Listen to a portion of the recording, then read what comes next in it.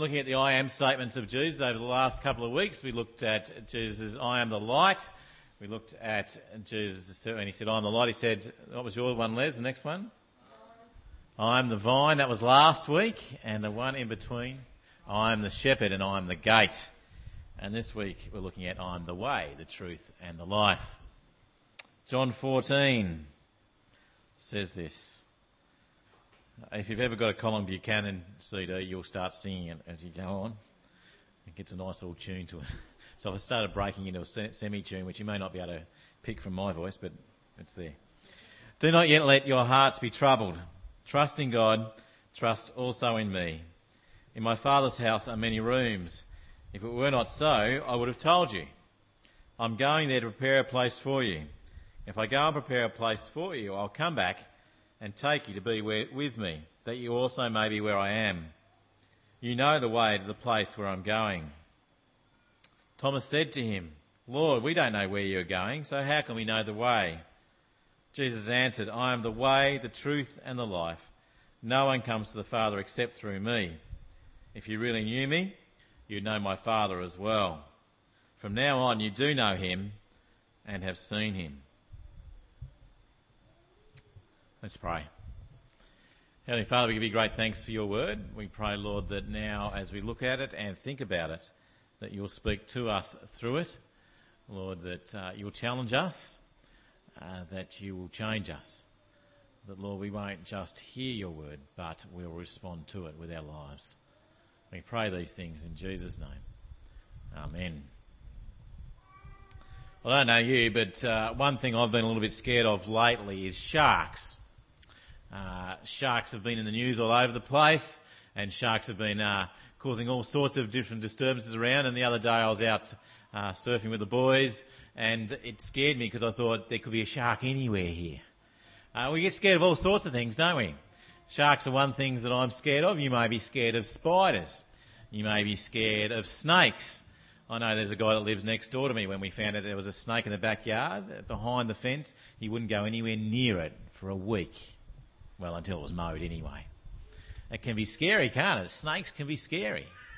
There's all sorts of things out there that scare us. And sometimes being scared of things actually turn into something more than that, into phobias. Phobias are things that can really scare us, that we fear. I don't know about you, but there's lots of phobias out here. Did you know that there are something like 50,000 different phobias that have been recorded in the world?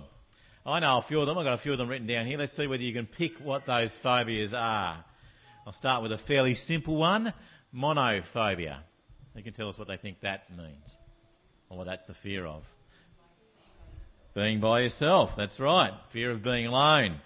All right, what about this one? Glossophobia. Glossophobia. Yep, if anyone knows Greek, glossalia. Yeah, the boys in the background, they can't hear through the door because it's soundproof and they're going like this. It's fear of speaking, fear of public speaking. Some people say that they fear public speaking more than they fear death. It can be rather scary, can't it? How about this one? Bogey phobia. Not boogie phobia. Bogey, yeah, fear of a bogey at golf. No. It's the fear of the bogeyman. And it's a real phobia. Some people have that. What about this one? I think we'd be in trouble if someone had that here in our congregation. It's called palaedophobia. Fear of God? No. Fear of Pilates? No. Though that's pretty scary, I must admit. Especially when you watch some of your family trying to do it. That's very scary. Palaedophobia? Fear of people? No. Fear of bald people. It's a good thing that, Benjamin, you're out the back. No one can see you. And there's a few here who go close. What about this one then? Photophobia. Yeah, that was easy, wasn't it? And what about this one then? Pentherophobia. Pentherophobia, it actually is. Pentherophobia. Lots of us have it. It's the fear of your mother-in-law. Yeah. Fear of your mother-in-law. That's scary, isn't it? That can be very scary. The mother-in-law fear. There's all sorts of fears out there, aren't there? The fear of your mother, the fear of all those sorts of things, fear of bald people. But I think there's one fear, or actually two fears I think we all have. It's a fear I know I have, one of them especially, and that's the fear of never seeing your loved ones again. The fear of when they go off that you may not see them, they may not come back, which I think combines with the second fear, isn't it? It's the fear of death itself. Because that's what we fear, that they go, they die, and then we don't see them again. They're two great fears, aren't they? Fear of a loved one, fear of death itself. Is there a way to remove that fear? Is there a way to get rid of that? Is there a way to know that we don't need to worry about when someone else leaves us? Is there a way to know that we don't need to fear death when it comes our way? Well, I think the passage that we've read this morning is speaking directly to both those fears. The fear of losing a loved one, which combines with the fear of death. You see, this passage, John chapter 14, comes right after Jesus has just told his disciples that he's about to die.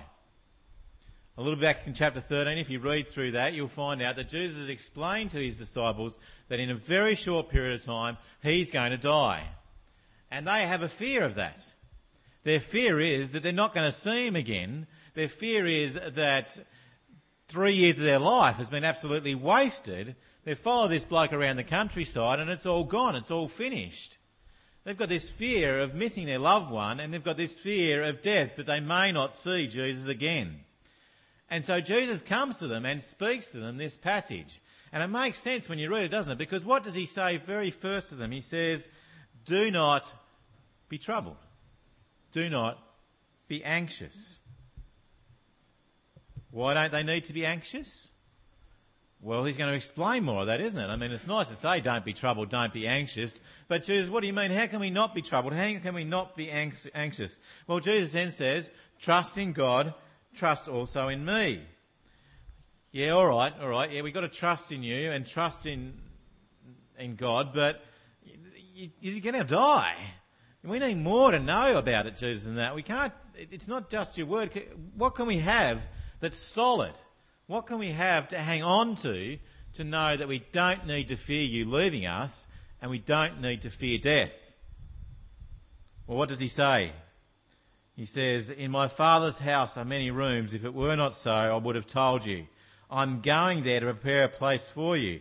If I go and prepare a place for you, I'll come back and take you to be with me, that you also may be where I am.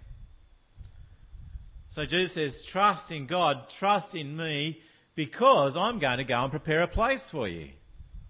I'm going to go to heaven and get it all sorted for you. And then he paints a picture of a beautiful house, doesn't he? He paints a picture of this huge mansion. I'm going to go and prepare the rooms for you. I'm going to make sure it's all perfect for you. It's almost this picture of this big mansion, this big house with all these rooms in it, and every room's got a name on the door. And that door, and then behind that door is a room perfectly prepared for you. Perfectly prepared for those that know Jesus. It's a great picture, isn't it? He says you can trust God, trust me, because I'm going to go prepare a place for you. You don't need to fear, guys. You don't need to worry. I'm going to go and prepare a place where everything will be perfect. Where love rules and sin is removed.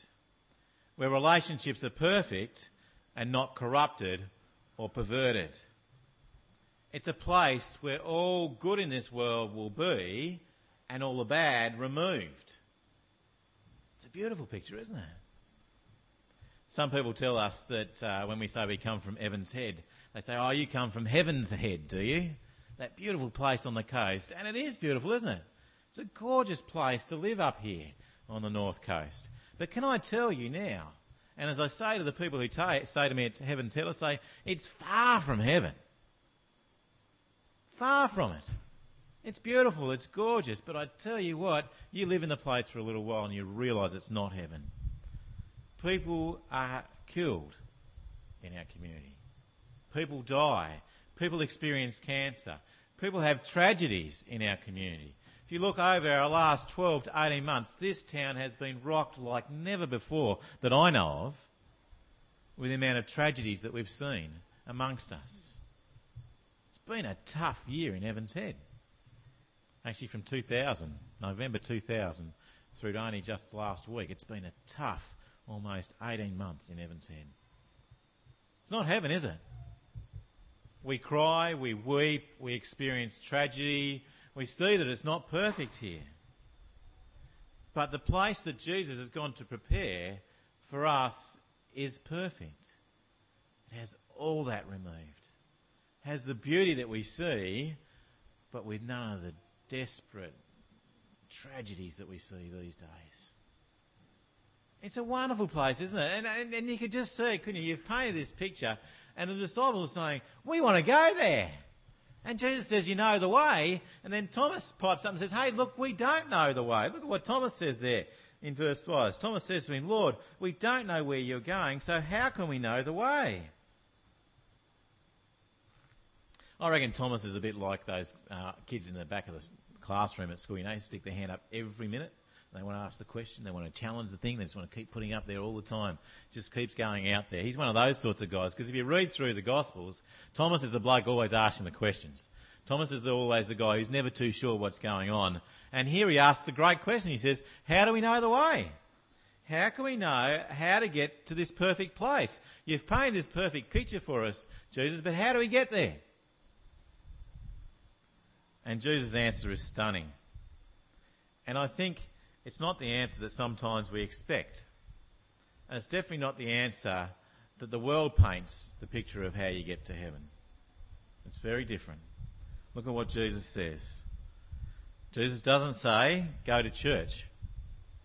You notice that? Jesus doesn't say, be religious. Jesus doesn't even say, be good or try to be good. Jesus doesn't say, well, as long as you're not as bad as those other blokes down the road there, you'll be okay. Look at what he says. Jesus answered and said, I am the way, the truth and the life. No one comes to the Father except through me. No one enters into my Father's house that he's just painted except through me. You see, it's actually got nothing to do with what we do. It's actually got all to do with a person. It's got everything to do with a relationship with Jesus. You see, that's why we did that little illustration with the kids with the lock, wasn't it? The only key that fitted that lock was the key that was made and designed to do that. The only key that opens up heaven for you and I is Jesus. There's nothing we can do to open it up. He opens it up for us. And I'll tell you what, I actually think that's a great news. Because if it was left for me to try and be good enough to get to heaven, I'm cactus. Because you see, God says that heaven is perfect. And nothing imperfect can be there. And what does that mean for me? I'm imperfect. I actually can't be there by myself. There's nothing, I can't get in. I can't do it. I can't get through the door in a sense because I'm imperfect. I'd destroy the place if it was all left to me. But the great news is that it's not left to me. It's all left to Jesus. He does it for us. We need to just take his hand and he takes us in. We need to trust him and he takes us in. I don't know whether you've noticed, but on the highways there's speed cameras and there's also cameras that check truck speed on the highway. They take a picture at one spot and then they take a picture at another spot and they work out how much time goes in between the two and then they decide whether to fine the truck driver whether they've been going too quickly. They've got from one spot to the other too quickly. They're actually trialling that with cars. The speed camera at Maclean, I've heard, on the bridge there, as you go across the bridge, is actually trialling it with cars to see whether they're doing the same sorts of things. In one sense, it's a bit scary, isn't it? They tell us that Big Brother's watching us with cameras all over the place. In one sense, it is. But it's a bit like that with God and us, isn't it? He sees everything that we do. Our whole life is before him. From our beginning to our end, he sees the whole lot. He notices everything that we do, the good, the bad, the ugly. He sees the whole lot. And just like those cameras on the bridge, if you do something wrong on the bridge, you get fined. You lose your licence. And I think that most of us at some point in time would lose our licence if that was just left to looking at our own lives, wouldn't it? God sees every part of our lives and we do things wrong. And it just needs to be done one thing wrong disqualifies us from entering heaven by ourselves. So we need something else, don't we? There's got to be some other way. We can't get in by ourselves. And so Jesus says, I am the way. He's the way in. You see, because he didn't do anything wrong. He did everything that God asked him to do. He lived perfectly. He didn't deserve to die, but yet he dies. Why? Because he dies to take the punishment for everything that we do wrong. Our whole track record, our whole life record is laid on him. He takes it, he rips it up, he dies, and he comes back to life and says you can have a clean slate, a clean record. And my record becomes your record, and now because of that you can go into heaven. You go in because of him, not because of you. That's a beautiful thing. It's not up to us. It's not up to how good we are, or even how bad we are. It's up to Jesus. All we need to do is trust in him, because he is the way, and he is the truth. That is, what he says is actually true. If you read through the Bible, I would encourage you to do that. Read through and read what Jesus says and see if you can pick a mistake with him. See if you can knock him out. See if you can see anything that he says that he doesn't do. Because that's what the guys were trying to do with him. If you read through, lots of people are trying to pick him up all the way through. And the big one that they try to pick him up on was the fact that he says, I'm going to die, and then 3 days later I'm going to rise from the dead. Now, if he doesn't fulfill that, then he is knocked out. He's gone completely, and he's not the truth. But the stunning thing is, when you read through it, he does come back to life. And there's lots of people who see him and lots of people who record that he did do it. And you can actually find out that he did rise from the dead, and he's the only one who's ever done it. You see, he's the truth. He does what he says he's going to do. And so we can trust him. And also, he's the life. Jesus said in one of the ones that Les preached a couple of weeks ago, where he says, Jesus says, I'm the gate. He also says that I have come that you may have life and have it to the full. You see, Jesus comes so that we can not only live for eternity, but also that we can live now. That's fantastic, isn't it? So that we can actually live life now the way that we were supposed to live life now. I'm not too sure whether I got this right, but Les said a great thing in one of his sermons. He says, I think sometimes as Christians, sometimes as people who are thinking about Christianity, we have this syndrome that says, I'm going to miss out syndrome. That is, if I trust in Jesus, somehow I'm going to miss out on life. Somehow I'm going to be diminished in what happens with me. Well, it's actually the complete opposite to that. When we trust in Jesus, we actually get life to the full. Because you and I are designed to have a relationship with God that is a loving relationship and a loving relationship with each other, and Jesus enables us to do that. We can have life as it was meant to be, because Jesus gives that to us. It's amazing when you read through John, if you read the rest of John chapter 14, Jesus goes on and alleviates their fear even more, because the guys suddenly are finding out that maybe their fear of losing Jesus is not there anymore. Maybe their fear of death is not there anymore because they're going to be able to trust him and they'll be able to go to heaven. But their next fear is then how do we survive when Jesus has left? How do we actually live now without Jesus being amongst us? Well, Jesus gives them a great thing. In the rest of John chapter 14, he says, you won't be alone. I'll actually come to live within you through my Spirit. I'm going to give you the Holy Spirit to live within you. And that'll enable you to live for me. It'll enable you to live now the way that you're intended to be. The Spirit will guide you and direct you and comfort you and be there for you. And in those times when you're unsure about what to do, then the Spirit will work within you to show you what to do. It will work within us to change us to become more like Jesus. That's great news, isn't it?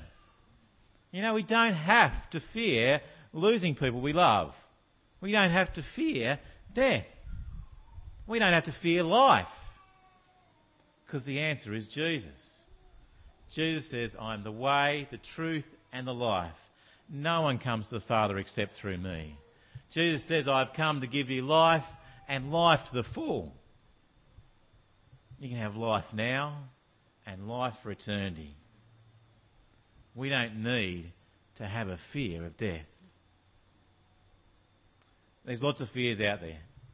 They range from fears that you can really imagine having, such as sharks and spiders and things like that, to some really stupid fears that you couldn't possibly imagine anyone having, such as this one, oluophobia, the fear of flutes.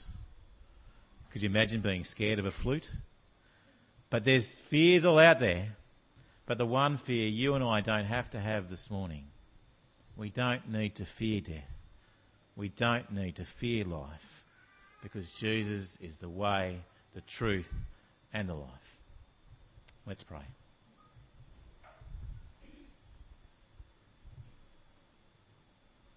Heavenly Father, we give you great thanks for your word. Lord, we could just imagine your mates, your disciples, sitting around you after hearing that you've told them you're about to die, just pulling their hair out and really worrying about what's going to happen. But Lord, your words that we read this morning alleviated their fear, and they can alleviate our fear too. Lord, help us to trust that you are the way, the truth, and the life, that you have prepared a perfect place for us, that you've made the way for us to get there through you, that you've removed our sin, our imperfection through your life, your death and resurrection. And Lord, all we need to do is trust in that. And that, Heavenly Father, you don't leave us alone even then, but your Spirit comes to live within us to enable us to live now. We want to thank you and praise you for that, Lord. In Jesus' name, amen.